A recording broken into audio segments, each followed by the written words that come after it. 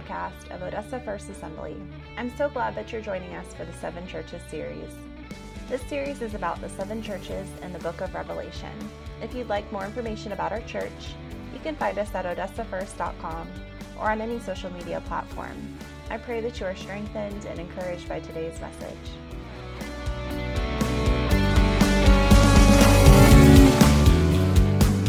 We're in part 4. We're talking about Thyatira this morning. Revelations chapter 2, beginning in verse 18.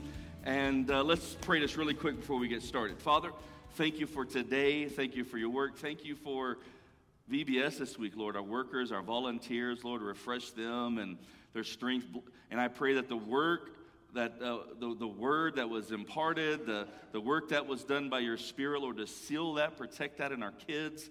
Lord, raise up a righteous, godly generation. Lord, help our church to be a part of that and do that. I pray that this morning that our hearts be good soil, ready to receive your word. We pray in Jesus' name, amen. This is a little bit of a longer letter than the rest of them were. And I'm just going to, I really don't know how this is going to go. This may be more lists, more knowledge, more teaching. But we'll just kind of see how it unfolds. But this is a little bit of a longer letter than what was written to the other churches. But Revelation chapter 2 and verse 18, if there was a subtitle, I guess, of this message, it would focus in on the spirit of Jezebel. But Revelation chapter 2, beginning in verse 18, and to the angel of the church of Thyatira write, the words of the Son of God, who has eyes like a flame of fire, and whose feet are like burnished bronze.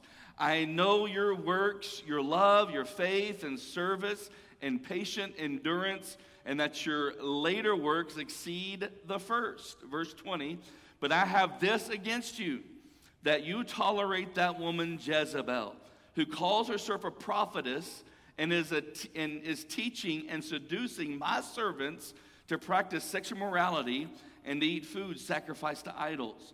I gave her time to repent, but she refuses to repent of her sexual immorality. Behold, I will throw her onto a sick bed, and those who commit adultery with her I will throw into great tribulation, unless they repent of her works. Notice, it didn't say of their works. It says of her works. Of her works. Repent of her works.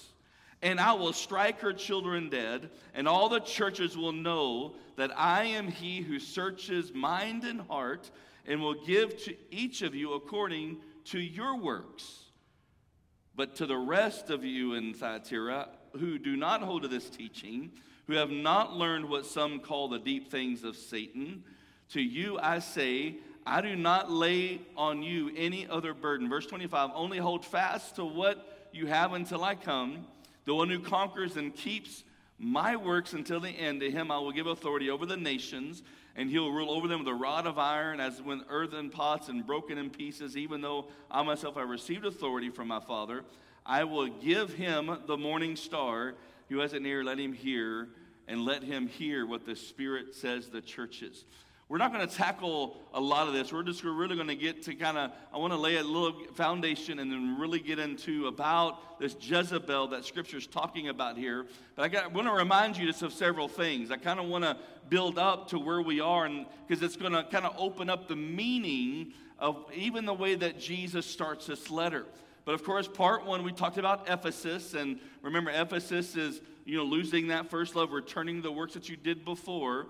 And it's significant when you go through these churches. I want to point it again about how Jesus uses something significant about that city to really open up, to express, to reveal something about his own nature. Ephesus, what Ephesus means, that city of Ephesus, it means desirable. And we know that the false god they worshiped was the goddess of love. And yet Jesus says, you've fallen away from your first love, me, and I'm asking you to return back to your works. Revelations 2:4. I have this against you, that you've abandoned the love you had at first. And so there's a correlation there. Smyrna, it means bitter. Smyrna is where the Christians were really persecuted to a great extent, and even financially it was significant, and they were martyred. And Smyrna historically was known as the city who died and came back to life again. But Jesus said in Revelation 2:8 the angel of the Lord of the church of Smyrna write, the words of the first and the last, who died and came back to life. Again, Jesus saying, you may have claimed this identity, but the one who has done it is me. Powerful. Pergamum that we talked about last week, we talked about that sword, remember? We talked about that sword. Tony let me use the sword as an illustration. But the emperor there, he had the sword of justice, Ios Gladii, and he could exercise judgment, capital punishment on whoever he wanted, whenever he wanted. But Jesus says in Revelations 2:12, and the angel of the church in Pergamum write, the words of him who has a sharp two-edged sword. Nobody has a sword like Jesus has. His word is that sword, remember? And that divides bone and marrow and spirit and soul. And so then we get to Thyatira. And so something about Thyatira, when I read about Thyatira, sometimes it reminds me, it really reminds me of Odessa, because it was a blue-collar town. Thyatira was a small blue-collar town. The other cities we've talked about were in the trade route, were big cities. And then we come to this small town, very different from the other cities. But was also unique about Thyatira was that it had what was called trade guilds. And so, but the thing was, each of those trades, they had their own deity from the Greek and Roman gods. And so if you think of it this way, you can think about it like trades. We have a lot of trades. We have welders, we have plumbers, electricians, and HVAC, AC repair guys, that kind of thing. And so it'd be like each of one of those, if they had their own welding god, or their own electrician god, or their own, and so that's the kind of way that you have to look at this. And so it's that's going to mean something in a moment. And so kind of keep that locked in your heart and your brain. But really, before we get to the next part, so all these cities worshiped false gods and emperor worship and Zeus. And we talked about Asclepius last week. But in Thyatira, they worshiped Apollo. Apollo was known as the son of Zeus. He was known as such things. Think about this. He was known as such things as the Son of God, the God of sun and light, the God of redemption, and even a shepherd. And so this is what their main God that they worship. And so thinking about that now, so they boasted that they were the city of the Son of God. And so let me remind you what Revelations 2:18 says. And the angel of the church of Thyatira write, the words of the Son of God, capital S, capital G, whose eye, and then he gives this description, whose eyes like a flame of fire and whose feet are like burnished bronze. To put it simple, Jesus opening up this letter and he's saying Jesus is the only Son of the true God. You may be worshiping this false God, but I'm speaking to you now, the Son of God, of the one true God. He gives a little more description about himself. If you read in Revelations 1, I'm not sure if I have this verse on the screen or not, but Revelations 1:14 says, the hairs of his head were white, like wool, like snow. His eyes were like flame of fire. His feet were like burnished bronze, refined in a furnace. His voice like the roar of many waters. Revelations 2 kind of gives that same description. So many people are an argument about Christ's ethnicity and what he looked like and all those types of things. And I'm going to tell you, most humanity has it wrong. Yes, he was a Jewish man and a Jewish culture, but think about this description. His head was white like wool, his hair like snow, his eyes like flame of fire, his feet like burnished bronze. That's a pretty apt description. And, just kind of a side note, there are so many people that, there's many places that counter this. And actually, on one of our Wednesday nights, this is one of the things that we'll talk about, that Jesus called himself God. There's so many people that argue against Christianity because Jesus never said, I am God. But yet, you have to know Jewish culture and understand the original language in some of the verses that we read. One example is the woman at the well. And the woman at the well in John chapter 4, remember this they're in this conversation. The disciples are off to get some food. She's drawing water. He's like, you've been with a bunch of guys, and the guy you're with now is not even your husband. And there's this exchange going on. And so verse 25, she says this, I know that the Messiah is coming. The Messiah only means one thing. That is the Son of God. And it says, he who is called the Christ. When he comes, he will tell us all things. I mean, what she's saying is, when the Son of God comes, when God as Jesus comes, and then how did Jesus respond to her? In verse 26, I who speak to you am he. That's a pretty direct confirmation, don't you think? And so something that they were commended for, number 3 is this, they were growing in their faith. There were other of these churches that were not. And this is really important to remember, especially when we get to the characteristics of Jezebel. But they were growing in their faith. It tells us that I know your works, I know your faith, I know your love, I know your patient endurance, and that your latter works exceed the first. I mean, he told Ephesus to return to the things you did at first, and yet he's telling about Thyatira that your works exceed the first. I mean, so there's spiritual maturity taking place in them. That's something else that's very important to remember, especially when we get to number 4 here about Jezebel. And so we read in verse 20, but I have this against you, that you tolerate that woman Jezebel. Now, a couple things is that probably, in reality, most likely, this was not actually a lady in the church named Jezebel. Matter of fact, historically, that we're going to talk about her in 1 Kings, that Queen Jezebel, it is safe to assume that no Jewish person would name their daughter Jezebel. Matter of fact, most people, even Jewish or Gentile, would not name their daughter Jezebel. Matter of fact, I looked it up. There are less than 500 women, ladies in the U.S. that's named Jezebel. Out of all of our population. Think about that. That name had an impact. You don't mean a lot of people named Delilah either. Some of you get that in a second. You tolerate this woman, Jezebel. And, it was interesting. I posted this on social media. I thought it was pretty cool. But John Bevere, evangelist, many of you may have read some of his books, but he put this out on social media this week. Jesus warns the church in Thyatira against tolerance, which was leading them into morality and idolatry. Our culture often confuses love and tolerance. The two couldn't be more different. Love seeks the other person's good. Tolerance seeks to be thought of as good in another person's eyes. I want to say that again. I think it's a great definition. That love seeks the other person's good. Tolerance seeks to be thought of as good in another person's eyes. Love comes from fearing God. Tolerance comes from fearing man.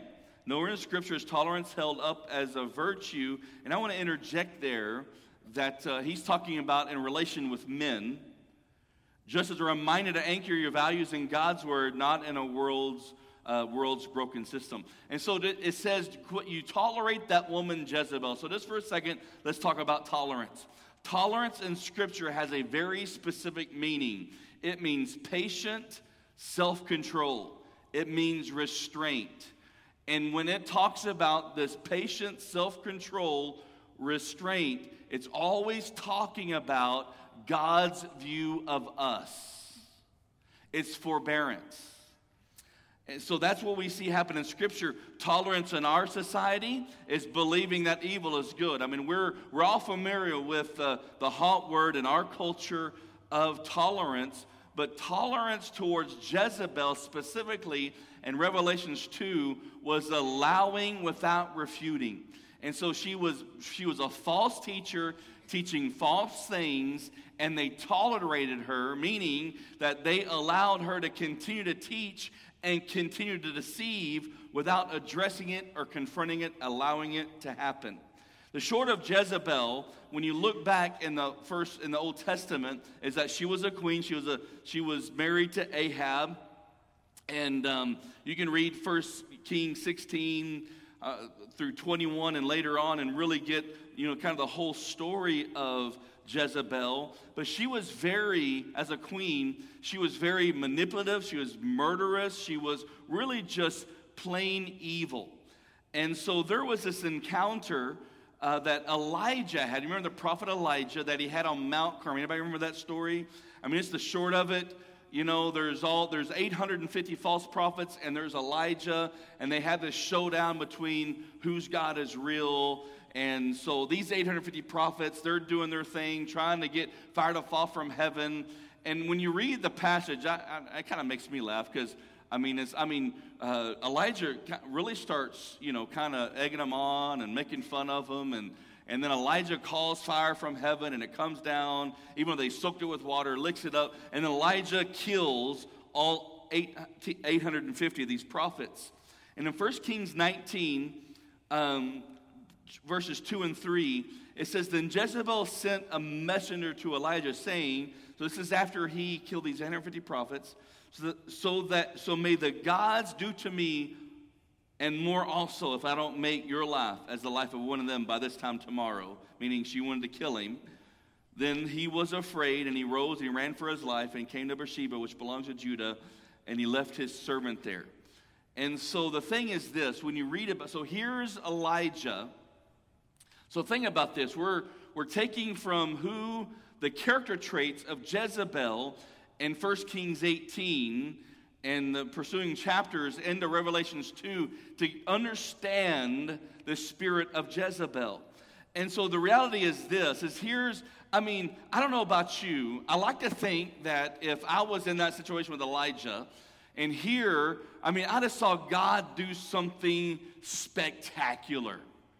He just sent fire from heaven, consumed these sacrifices, and then only in Old Testament style kills all these prophets. That's like victory, right? That's like victory like none other.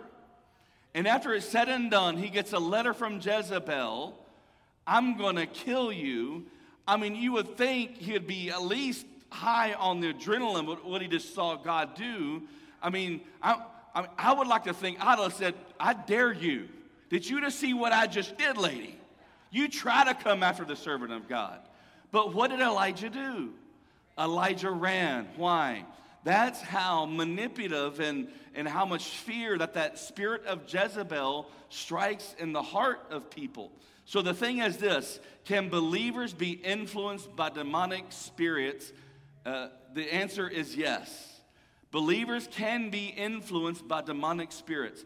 And so I'm focusing in on the spirit of Jezebel, but this can really relate to any kind of spiritual warfare and any kind of encounter with demonic spirits. Are you following me? And so we see that demonic spirits, yes, they can influence believers. But this is so important because this is a lot of people argue on this topic. Christians can be oppressed by the enemy, meaning they can be influenced, they can be weighed down, they can be impacted by the enemy, but not possessed by the enemy. If you are a believer and you're in some kind of spiritual warfare, yes, you can be influenced by the enemy, but you need to know something. He cannot fill your heart. If light and darkness cannot mix. I don't care what teaching's out there. If you're covered in the blood of Jesus, you've got a shelter, you've got a protection. The Bible says put on the whole armor of God that you may be able to stand against what? The schemes, the manipulation of the devil. So believers can be influenced. Think of it this way. Since here in just a few weeks I'll be talking about alcohol, I'm going to use it for an illustration. When somebody is inebriated with alcohol, one of the things we call that is what? That they are influenced, right? If somebody's drinking and driving, what is that called? DUI, driving under the influence. Now, if you take a Christian and you take a non-believer, and that non-believer gets wasted.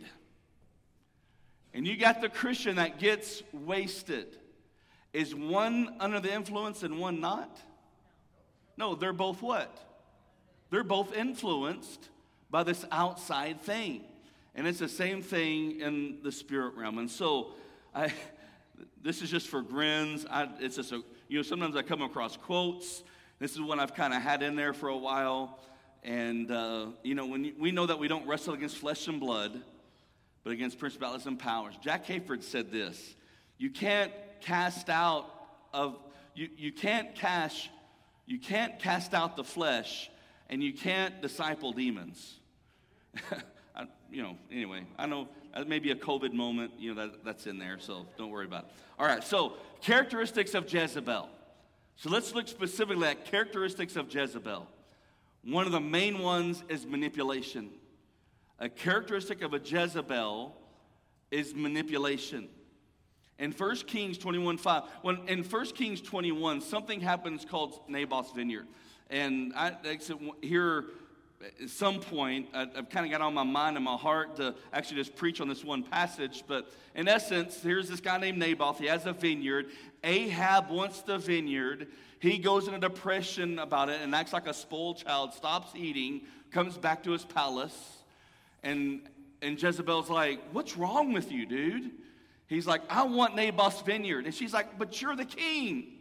And so she concocts this plan. In essence, what happens is that Naboth gets killed. He gets murdered so that Ahab can have the vineyard. We read in 1 Kings 21:5, there was none who sold himself to do what was evil in the sight of the Lord like Ahab, but look what it says, whom Jezebel, his wife, incited.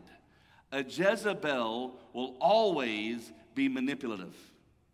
Always be manipulative. And and as I go through these, and I know, don't be like, is anybody one of those people that you get some symptoms about something, and so then you go and Google it, and you're like, I've got 6 months to live, I'm dying.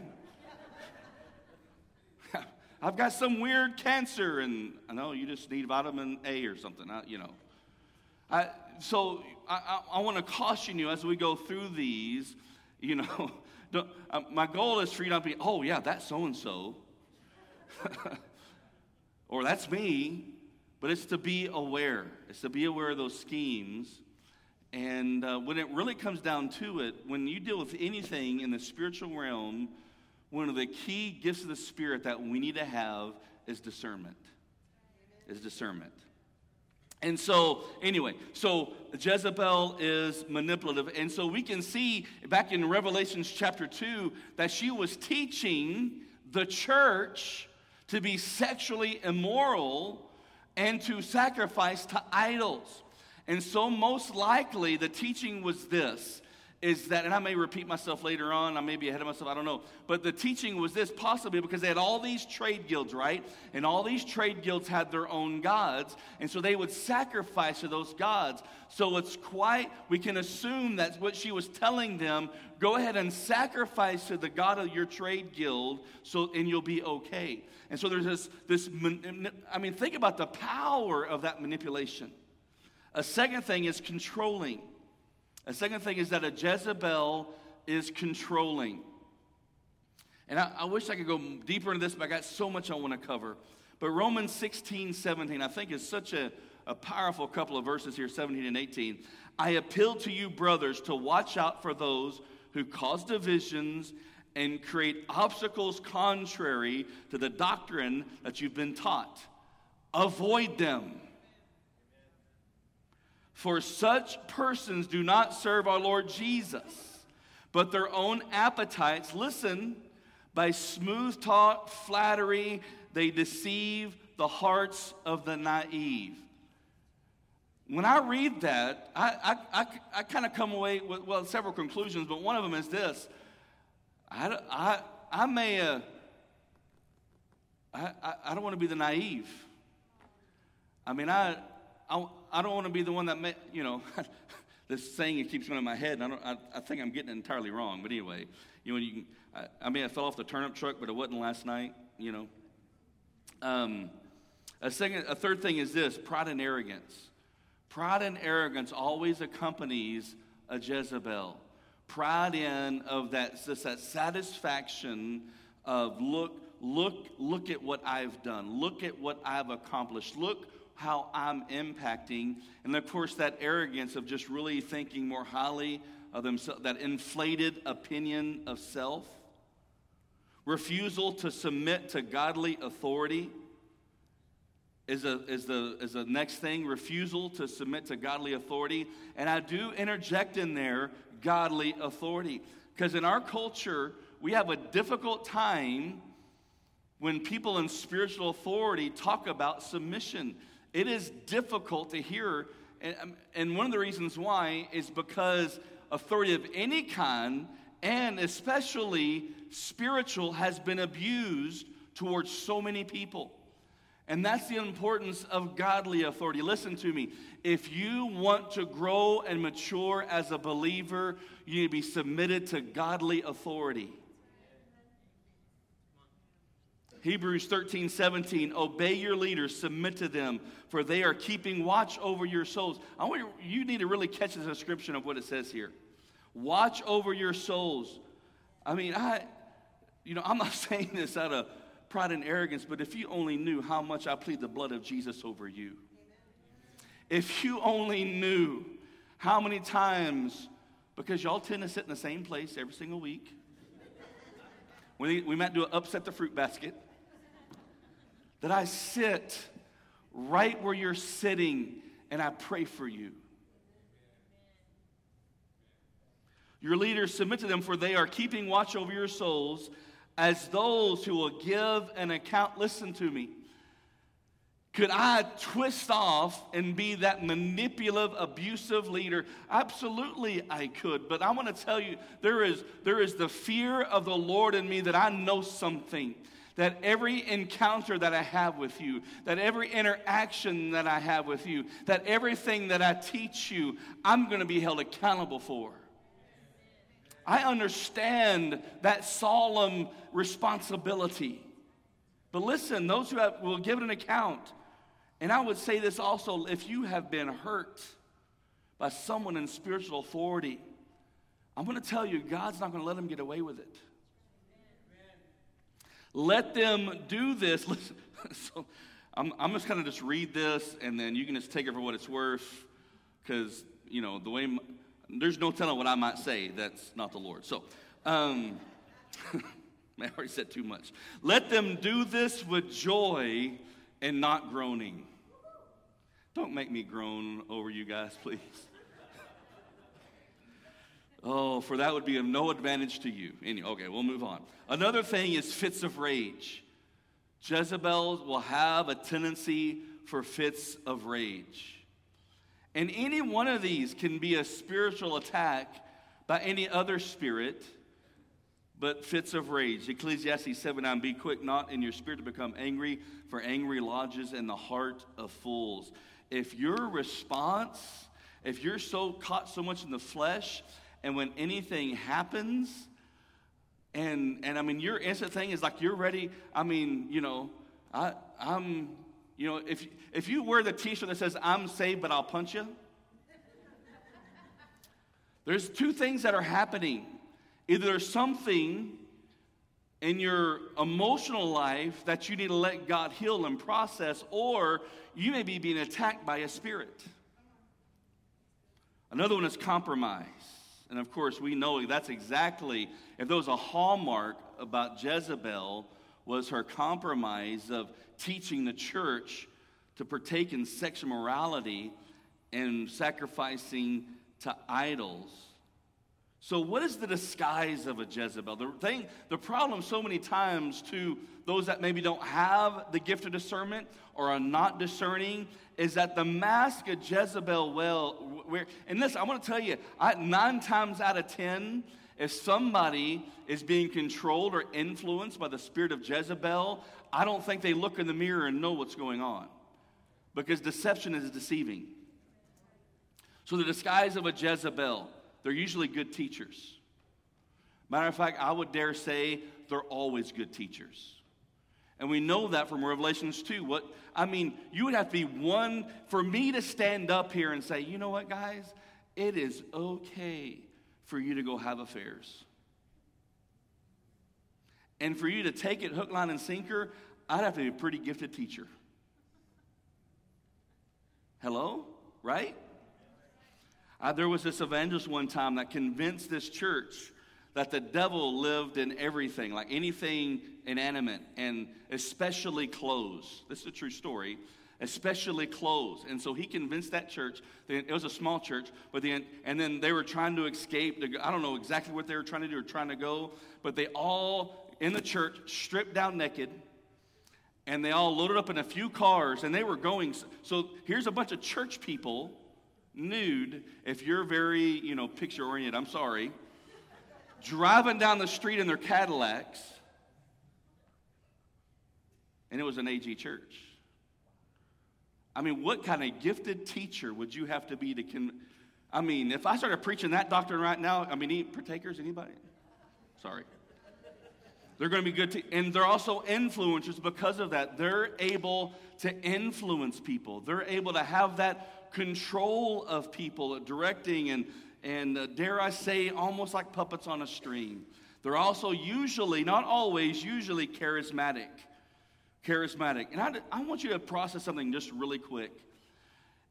If sexual sin is prominent with Jezebels, if good teachers is prominent with Jezebels, if influence is prominent with Jezebels, if charisma is, think about, and I say this very carefully, but if you've been in church in a while, you know that I would say the last 60 years of all the prominent men and women that have fallen because of sexual sin, because of greed.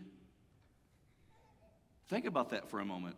I'm not saying that any one of them was impacted by a Jezebel spirit, but I would dare say could be.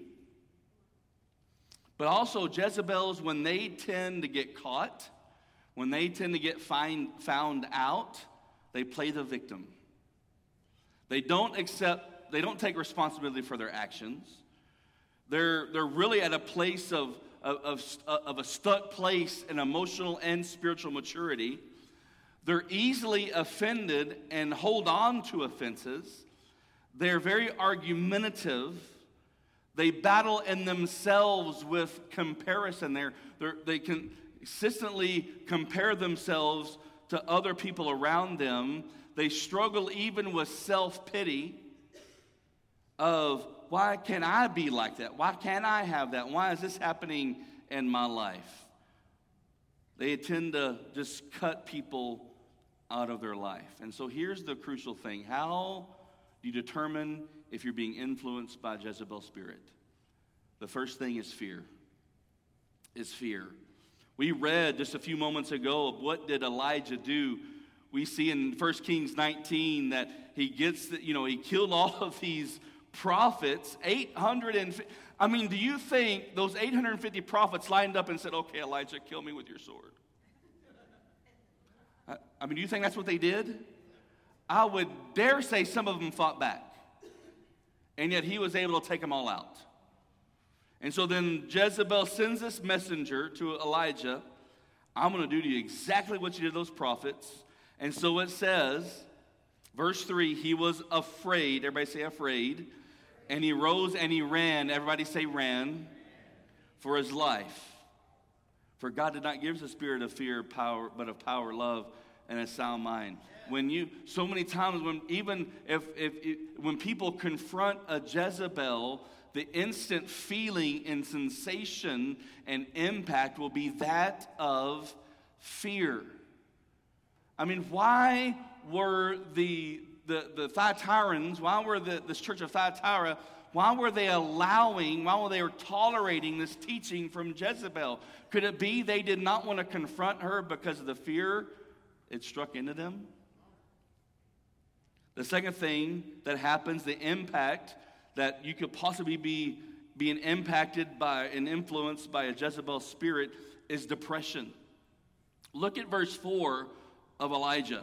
But he himself went a day's journey into the wilderness and came down and sat down under, if the Lord you had used me to be the writer, I would have said plopped.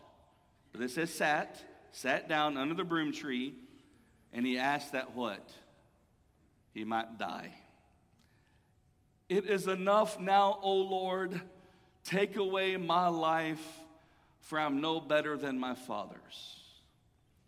He just had one of the greatest victories we see in the Old Testament. He runs for his life, and then he plops down by this tree and says, okay, Lord, I'm worthless, take me. That sounds like depression to me.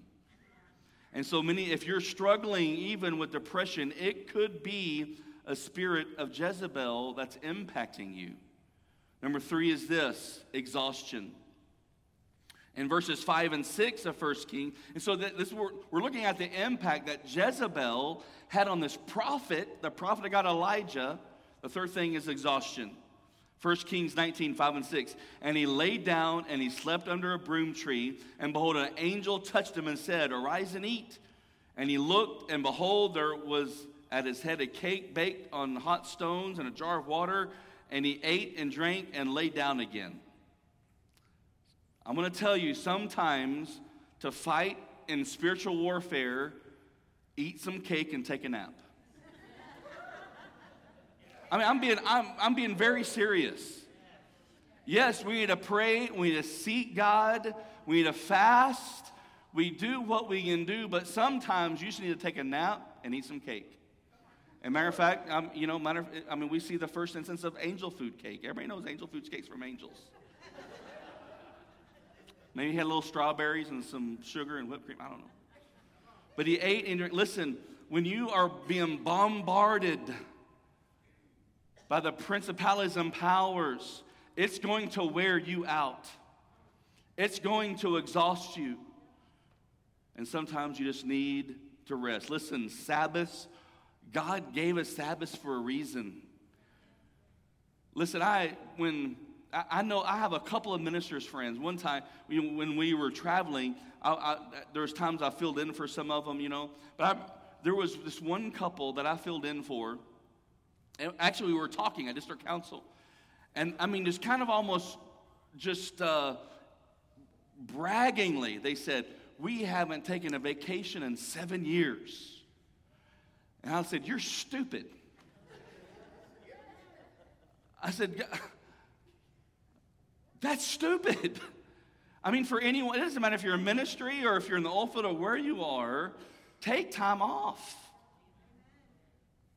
Isolation is the fourth thing. 1 Kings 19:10. I have been very jealous for the Lord, the God of hosts. For the people of Israel have forsaken your covenant, thrown down your altars, killed your prophets with the sword, and the arrogance of this statement, when it really comes down to, and even I, am left, and they seek my life to take it away. He had so excluded himself, and you keep reading the story. God rebukes him and says, you're not the only one, Elijah. I got a whole bunch of other prophets. But, he had this place of isolation. And so if you find yourself gripped with fear, you find yourself in places of depression, exhausted, isolating from all of those that love you, you could be impacted by a Jezebel spirit. And that's I have seen it happen. I have seen it happen from ministers using their place of authority to drive wedges in between families to deceive of those that are trying to get their following from. Number 5 is sickness. And we don't see an occurrence where Elijah was, but Revelations 2:22 specifically tells us, is this helping it? Is this okay? You're kind of quiet. Number 5, Revelations 2:22, behold, I will throw her onto a sick bed, and those who commit adultery with her, I will throw into great tribulation unless they repent. So there's so many times that sickness can be a spirit of infirmity. Sickness can be a spirit of infirmity. A couple of weeks ago when I had COVID and I called my doctor. I really appreciate my doctor. He's a great family doctor, and we're in the our teledoc thing. And what he always says, he said, odds are you'll be fine. He's like, there's no big deal. But since it's available, we might as well throw the kitchen sink at it. I'm like, I'm fine with whatever. So he prescribes me all these different things, and got me in, and I got the infusion thing, whatever it is, and all that kind of stuff. And it's available. Well, why not? I believe in medication. If I got a headache, I'm gonna drink some water and take some Tylenol. Right? If I got a cough, I'm gonna take some NyQuil so I can sleep. It's what we do. But listen to me. There's so many times that that we get impacted because of demonic influence with the spirit of infirmity. If you are sick all the time, if there's always something, I'm not saying it is, but you might need to go to the Lord and say, okay, God, if this is a spirit in my life, I want it broken. I don't want to be influenced. I don't want to be oppressed by the spirit of infirmity anymore. Are you following me? Number 7 is pity. We kind of talked about that a while ago, but those impacted by the Jezebel spirit, they will contend and deal with pity. 1 Kings 19:9. Then there came into a cave and lodged in it, and behold, the word of the Lord came to him, and he said to him, what are you doing here, Elijah? Has the Lord ever said that to you? What are you doing? I've had him say that to me. Why are you being so hard-headed? Verse 10, he said, I have been very jealous for the Lord and the God of hosts, for the people of Israel have forsaken your... that kind of sound like down your altars and killed your prophets. The world's just going to hell in a handbasket. That kind of what it sounds like is going on right here.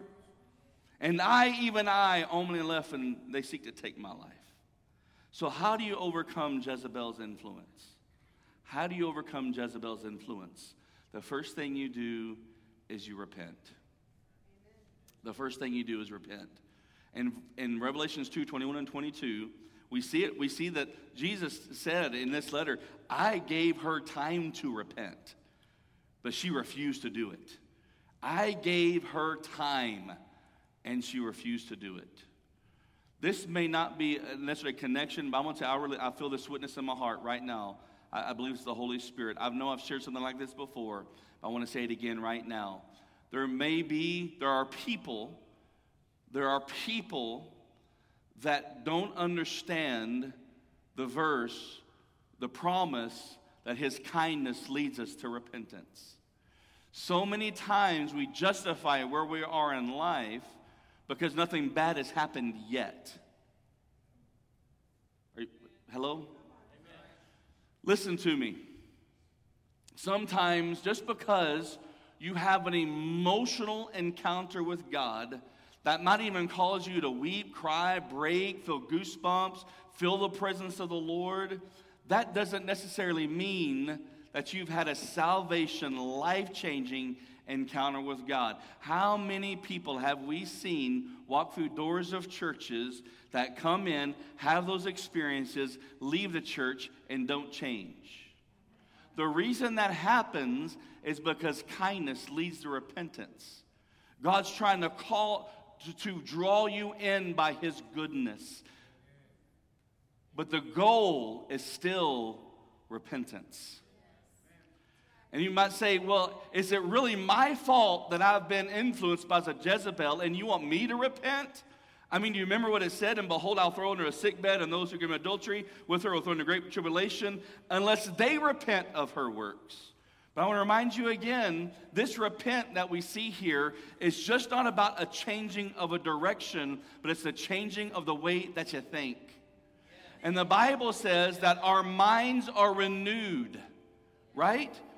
We are transformed by the renewing of our mind. God's word changes the way that we process, the way that we think, and so we're able to turn from those deceptions. And so it comes down to this, and I close with this, and James 4:7. I'm sure many of you know this verse. And I share this. This is, if you feel like you're under spiritual attack and demonic influence, I mean, that could be manifesting in several ways. You may see those unhealthy characteristics being prominent in your life.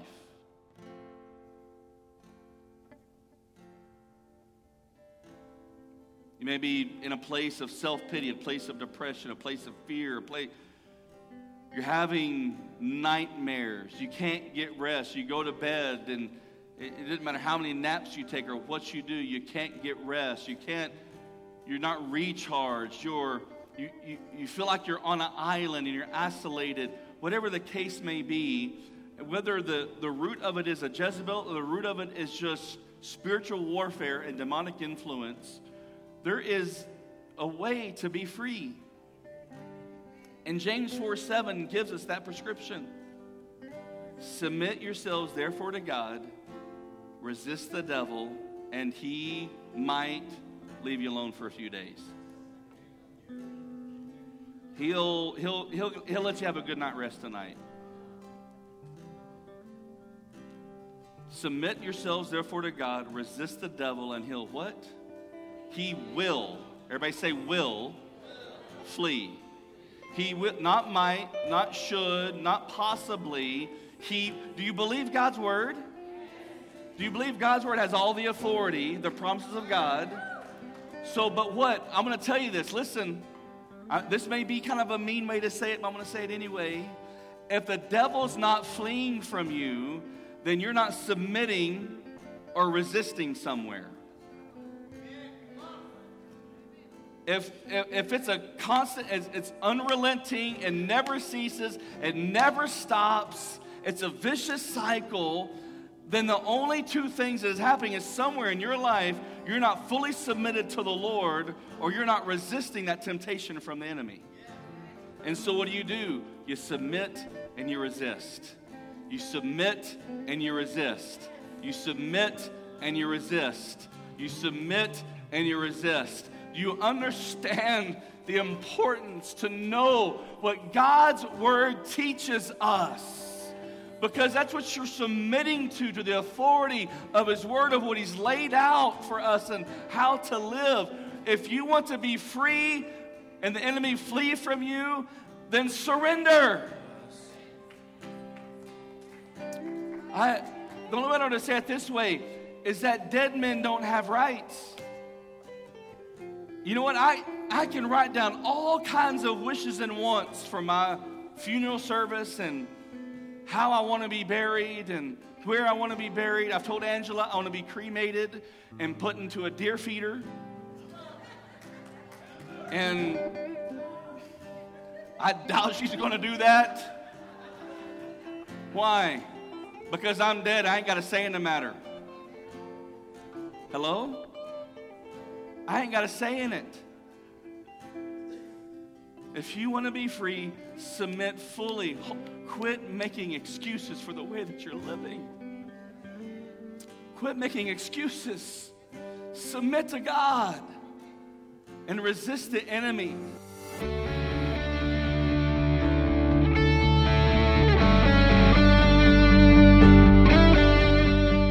Thank you for joining us for our podcast. Again, if you'd like to know more about our church, you can find us online at odessafirst.com or on any social media platform. I hope that you are encouraged through today's message and that you'll join us again.